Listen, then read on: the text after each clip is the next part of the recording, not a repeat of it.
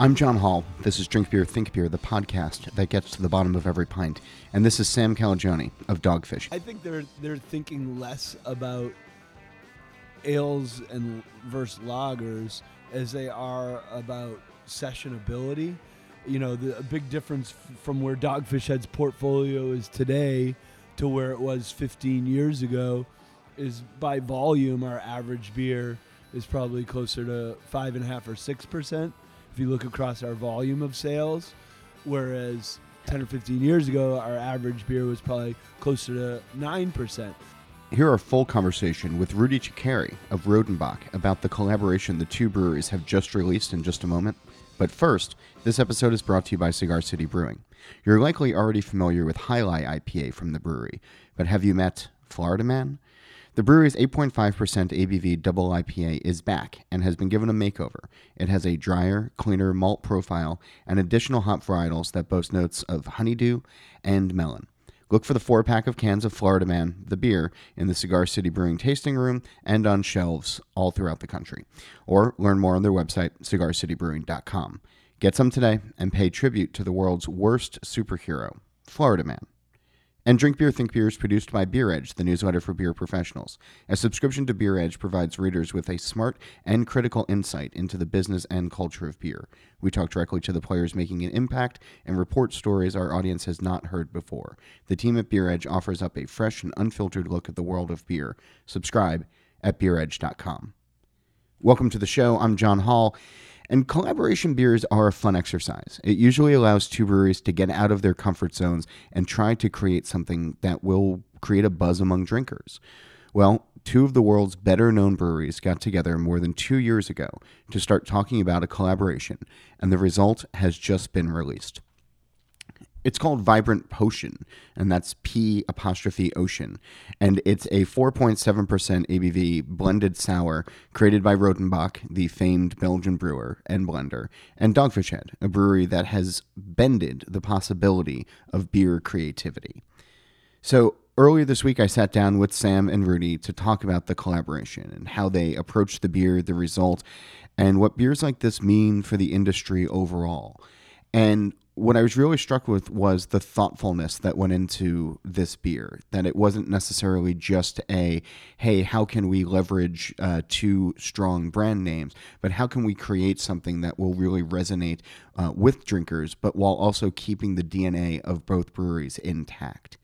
And so we sat down in the hotel lobby of a hotel in Philadelphia earlier this week.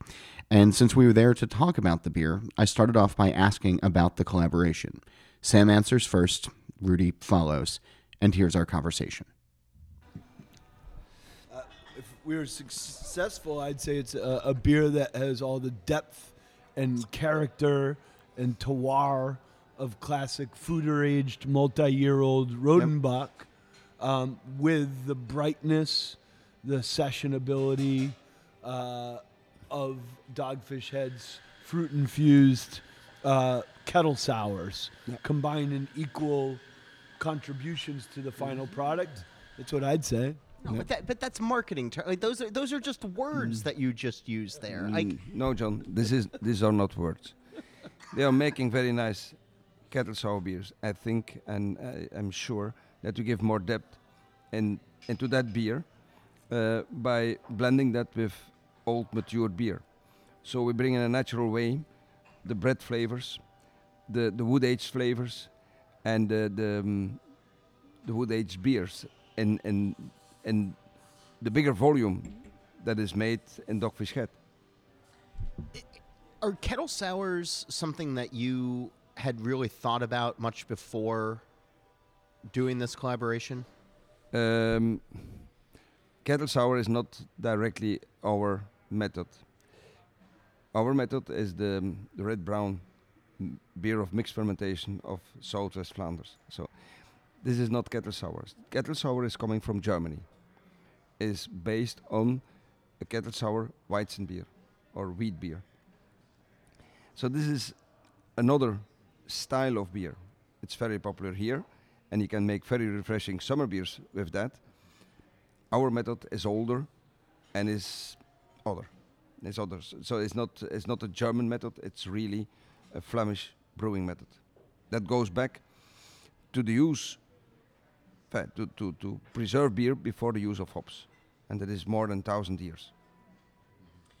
But when you think about a collaboration, or you think about getting out of your comfort zone a little bit, was making a kettle sour or being involved in the kettle sour space, was that ever something that you thought, one, you as a brewer who's rooted in tradition of your own way would ever do, and two, certainly the Rodenbach name, which has spent a lot of time on different traditions? Yeah. The big difference between kettle sour beers or lactic sour beers and are not so volatile. So you cannot smell the sourness very well in a kettle sour beer. For a lot of people, is that shocking. Yeah. They smell the beer, and then when they drink the beer, they discover a lot of sourness. Comparing with our beers, in our beers you have a lot of volatile sourness, and it's another method. It's a it's also a method of blending beers, young ales by old matured ales. Also the size of our vats, and also the fact that we are working with standing up vats is different with lambic beers or with beers who are aging in laying vats. But also Sam is aging his beers in standing up vats. Sam, I'm curious from your standpoint of aging beers, and you've obviously done verticals in the past. You have some bottles that I've been the recipient of in the past that have been sitting around the brewery for 10, 15, 20 years or so.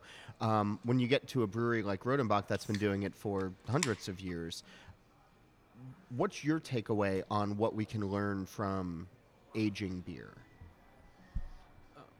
I'd say patience is probably the big, having a context of a multi-century-year-old kind of art first, business second brewery, and the patience that comes in the blending process is something that I learned a lot about in this. I'd also say as different as maybe the German tradition of kettle sour and the Belgian tradition of mixed fermentation are, what they do share is a heightened level of acidity and a lower pH, which I think is why, regardless of the country of origin, sours are the best partners for food.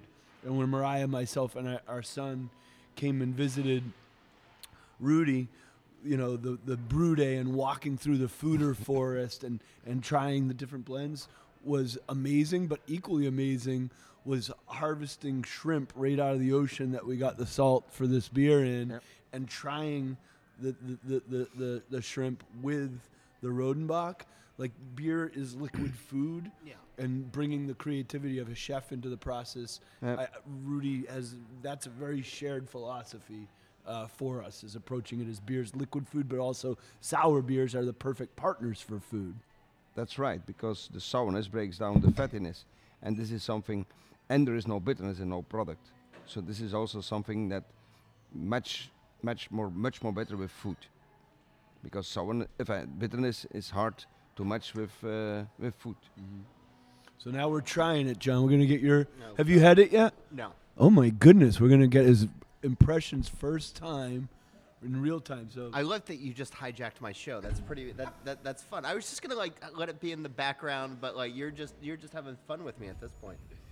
we're sharing a mic, so We're having some technical difficulties here. All right, I'm going to come back to this as we go on. Rudi, I'm curious because the Belgian tradition of beer was never interrupted like it was in the United States with Prohibition, and it's always been sort of a part of life. And I'm curious about the relationship of beer and food, and the way that it's evolved over time, and even you, not only being the brewer of Rodenbach, but also a historian of Belgian beer and that brand. How has the evolution of beer and food progressed in Belgium? First, I will say that's right. We don't have had the prohibition, But we have had the First World War, and the First World War was very important for the beer industry, because during the First World War, the Germans had stolen the copper in all the breweries to make weapons with it. That will say that after the First World War, there were nearly no breweries over. And then we have had a special law, because everyone was starting gin making, because that was an easy way to make alcohol, and everyone was making gin. A lot of problems with drinking too much distilled products, or distillate products.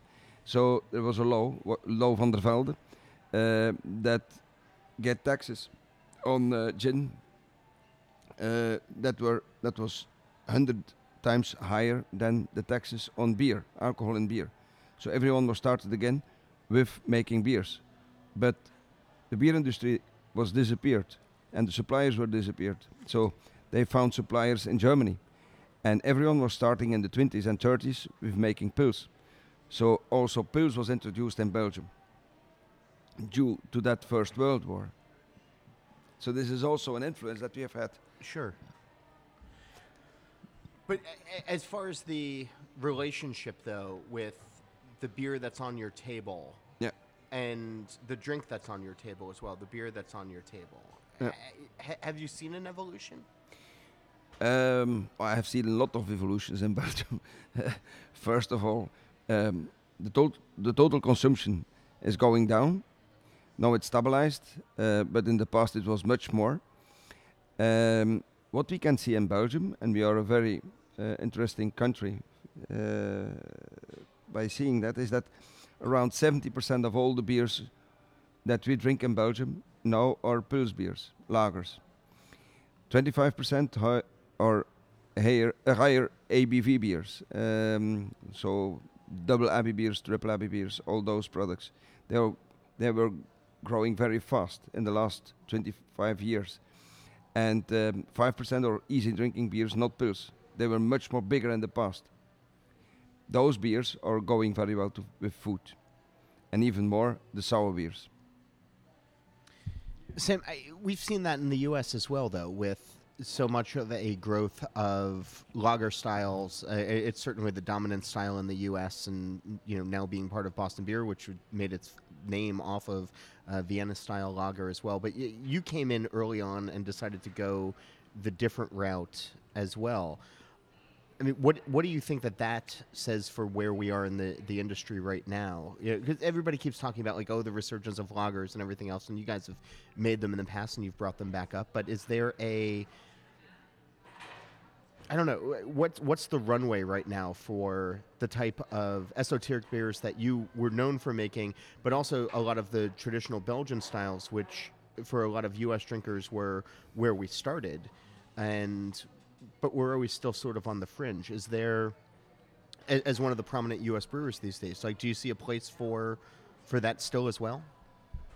I mean, I would say, and I'd be curious to hear Rudi's take on this. He mentioned overall consumption is going down. We know beer is essentially flat in America. But the consumption at the time was very high in Belgium. It was around 135 liters per capita.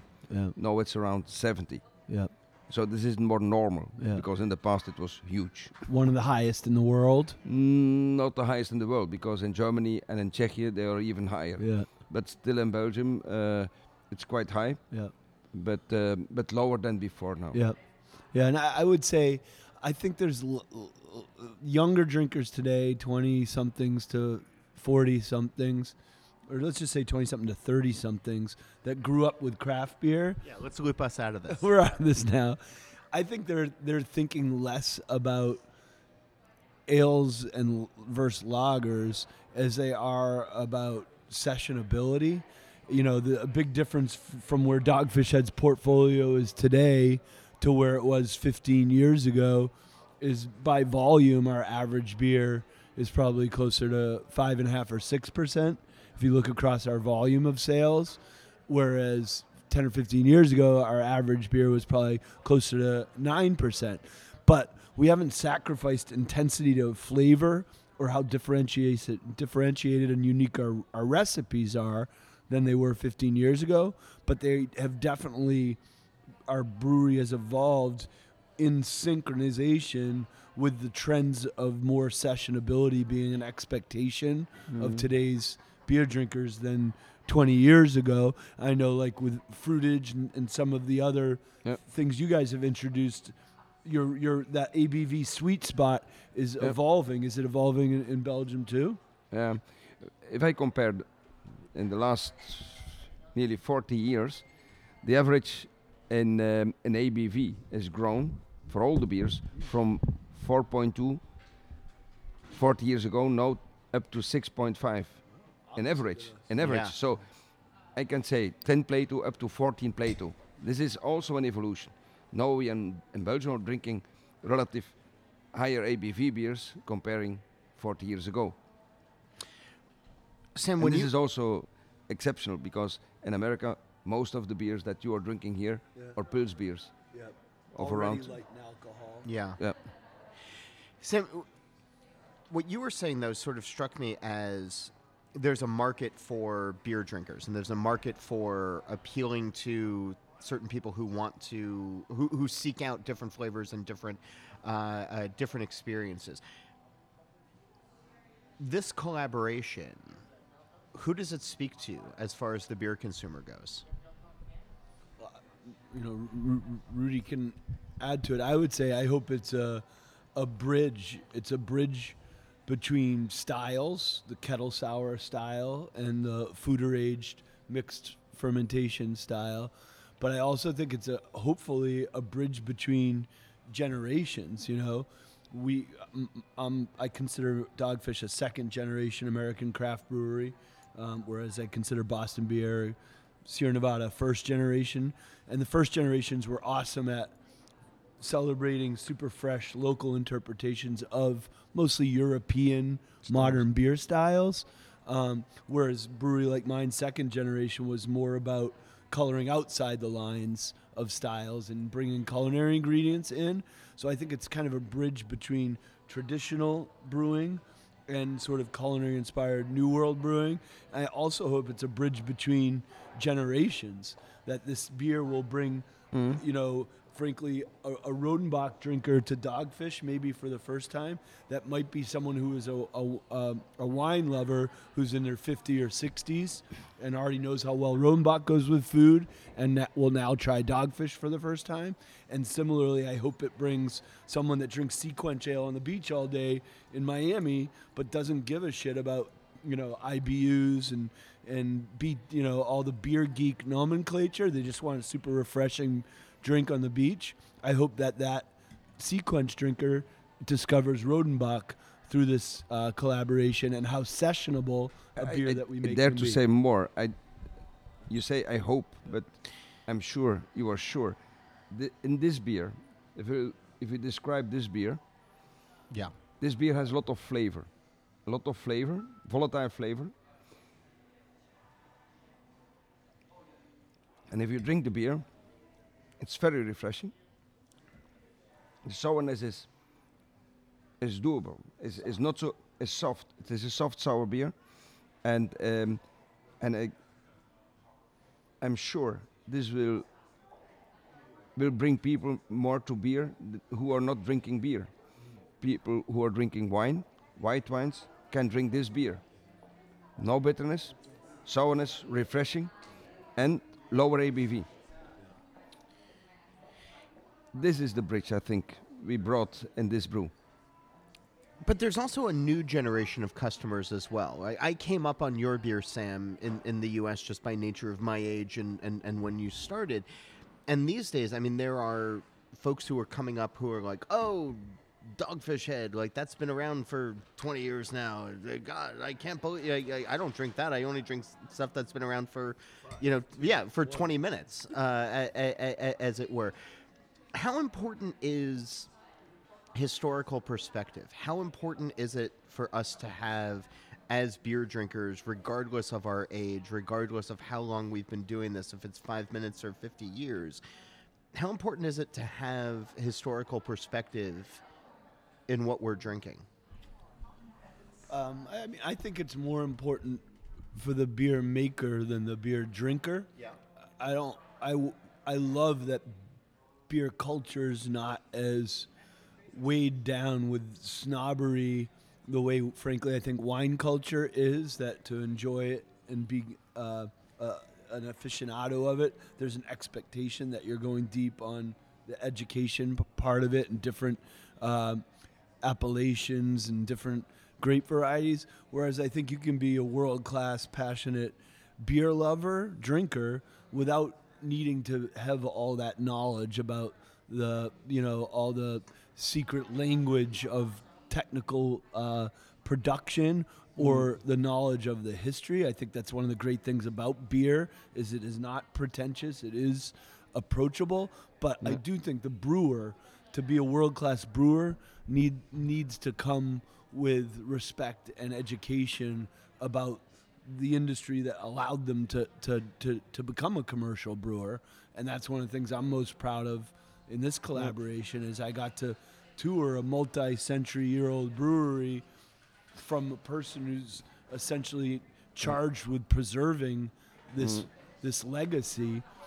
It started not in the brew house, but in Rudi's office, learning the history of all the different generations and not just what they contributed to brewing history in Belgium, but literally the history of Belgium. Yeah. And this is what we brought together in this beer. The interpretation of the history, the also creating a beer that is not a competitor of one of the beers of Dogfish had, not even one of the beers of Rodenbach. In this beer, the red coloration is coming from fruit, but the fruit, and if you use elderberry is not a very aromatic fruit.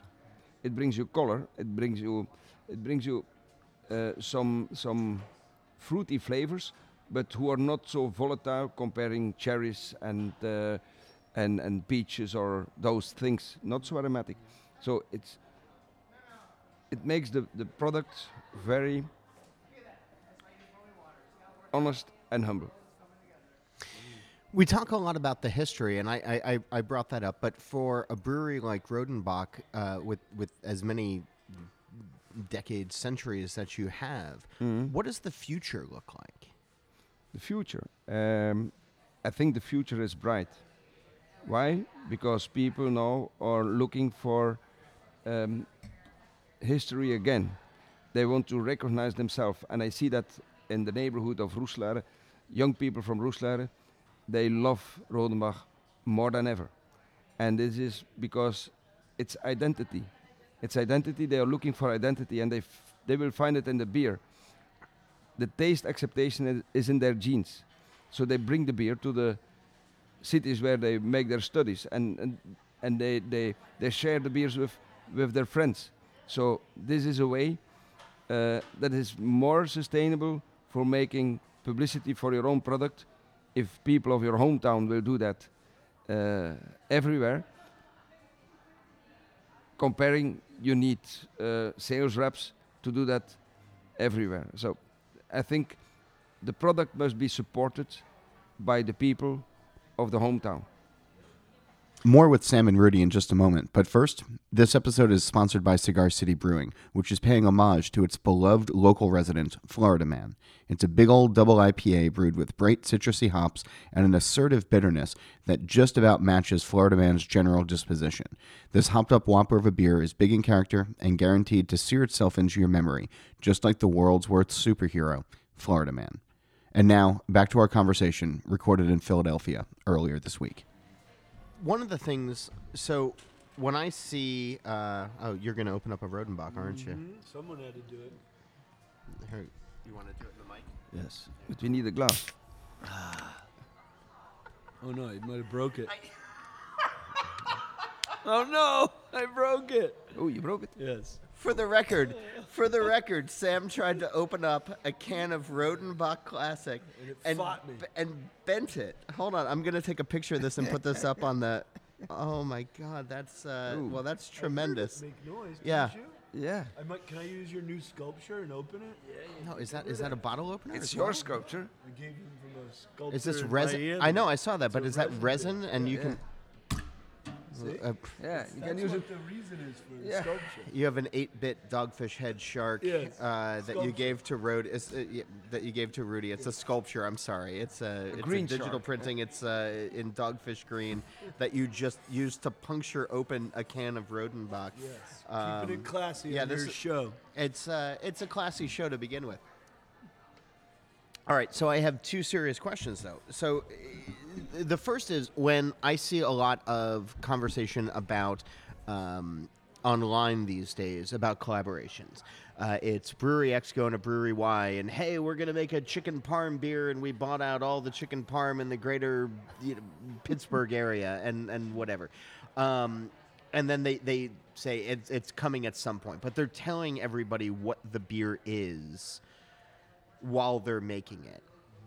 This beer was 2 years in the making, and there was a lot of secrecy around it. Like, I've been talking with you guys for the last 2 years or so. I didn't find out what was actually in this beer until you were ready to announce it to the world. I'm sure that there were other people who were more knowledgeable and more in than I am, but you guys held the cards pretty close to the chest when it came to what this beer was going to be, and I'm curious as to why. Like, what's the reasoning behind that? I will not say that we keep our cards so close to our breast, because we declared this beer is made a big part with kettle sour beer. In this beer you will find elderberry. In this beer you will find the flavor of elderflowers.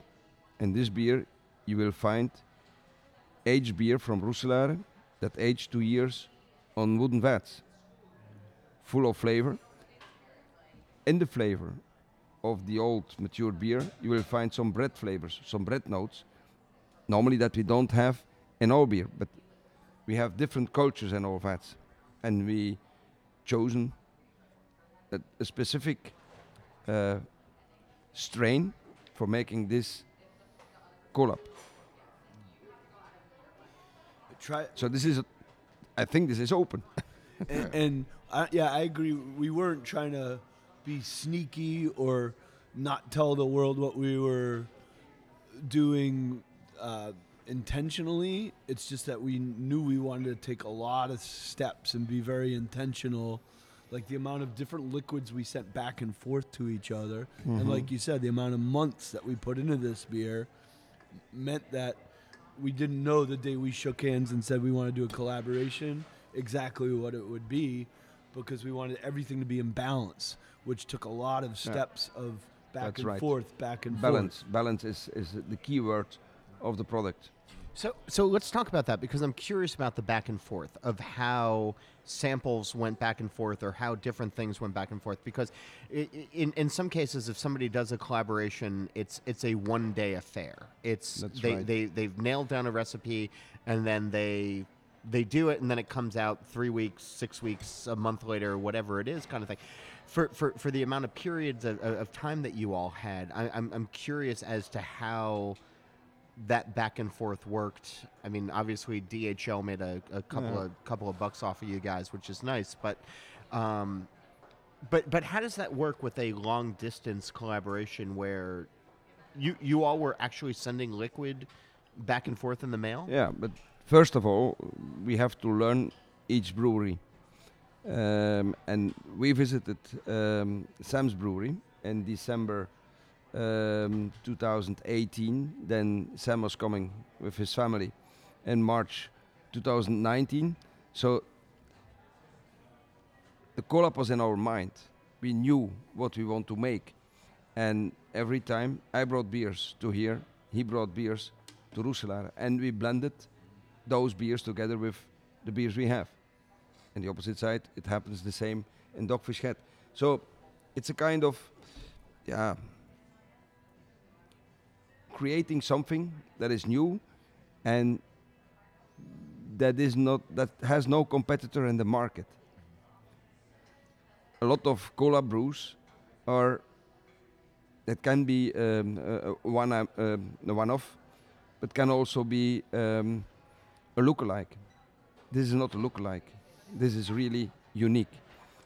Yeah, I'd add that I didn't think about it till Rudi put it that way, but we obviously have a lot of respect for a lot of other artisanal breweries, not just from Belgium and the United States, but around the world. But not once in all these visits and the thousands of emails did any of us, including marketing and sales, reference some other beer brand of, okay, this is who we're going after, or this is who we're emulating. We never once talked about one other brand of beer in the 2 years we've worked on this. No. And not even, and the only thing was what was in my mind, the new beer, the cola beer, was something new and wide enough or far enough from what we are making daily. And even Sam had made something that is far away enough of his other beers. What kind of pressure does that put on you as a brewer, though? Pressure? Yeah, to create something that can't be compared to something else. I think this is not a pressure. This is the respect that the brewer has to do for himself if he will create something that it may not be an imitation of someone else. It has to be original. And I think if everyone will make an original beer, we will see much more nicer creations than we see now. And with a new brewery opening every day in America, or is it 2, John? You probably know the data better than I do. It's 2. It's closer to 2 breweries opening every day in America. In an industry that's not growing at all, there's not many industries that have 1,000 new competitors getting in every year, and it's a zero growth industry. And to Rudi's point, it means when someone comes across a great idea, having that white space without fast follower competitors coming in is shorter and shorter, that you have that white space, which is, again, in part when we went on this journey, we never once said, here's the white space we need to find. Like one great definition of success for me is this vibrant potion here, or is this classic? Because what'd you pour there? Classic? I think I was pouring classic. Uh-huh. Yeah. Because if you I have to do some... Are you actually asking what the difference is in color? No. I'm saying if you try them together, what I love is you can taste the DNA of Rodenbach Classic in the beer, but it's its own complete different thing. You can taste the DNA of Sequench in the beer, but it's its own unique thing.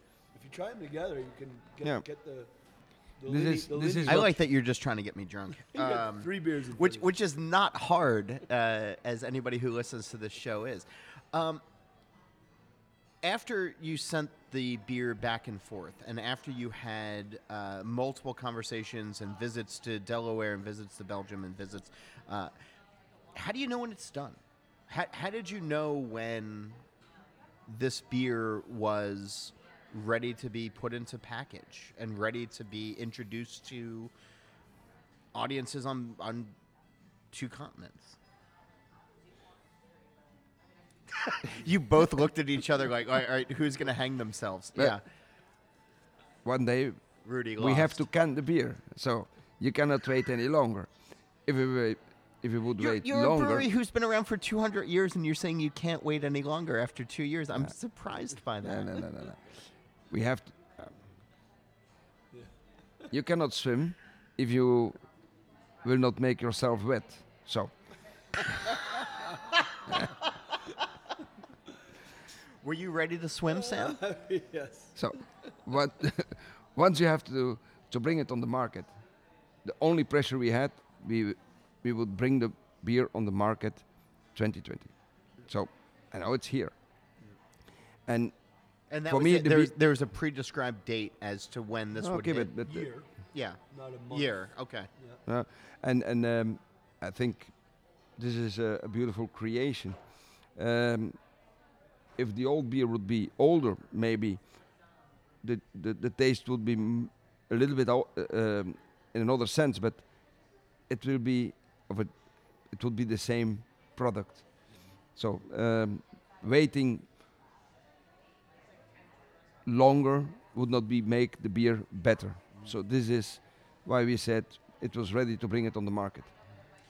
Knowing you both have to get to a event where your adoring public will be there for you. I have one more question for each of you. Sam, first one's for you is, so 2 years ago when you entered into this agreement, your ownership structure was different. And during this period while you were making this beer, you also joined the Boston Beer Company. Did anything change with this collaboration or this relationship given that sale? No, I mean, when we did merger, we told everything to Jim Cook and the team what we had on the horizon. They were super excited to hear of this collaboration. Other than, Dogfish had did the first collaboration in America with Sam Adams, our Savor Flower beer. And I was there for that. Yeah. You were there. I You was came up there, and yeah. interviewed us in the barrel room. I still have a bottle of that in the cellar. I remember that. What's that going for online these days? Not, do you know? I've not I got a checked. kid going to college soon, so it's yeah. I've not checked. But and Jim also is very judicious with his collaborations. I think the only European brewery that they've done a collaboration with is Weinsteffen, which similarly had not done a collaboration in centuries. Yeah. So when I told him the story of how Rudi and I were working on this, Jim was like, I can't wait to drink the beer. And I came up, I took a train to Boston for a meeting 2 months ago, or whenever Vibrant Potion came out. I brought cans for David Grinnell, the brewmaster at Boston Beer, and for Jim Cook, and for Dave Browick, the CEOs. And when they tried it, they loved it. So they're as proud of it as I am. Mm-hmm. And with our combination of companies, they know that Dogfish loves to do collaborations with artists, brewing artists like Rudi, but other company artists as well. Whether it's Merrill Shoes or the Grateful Dead.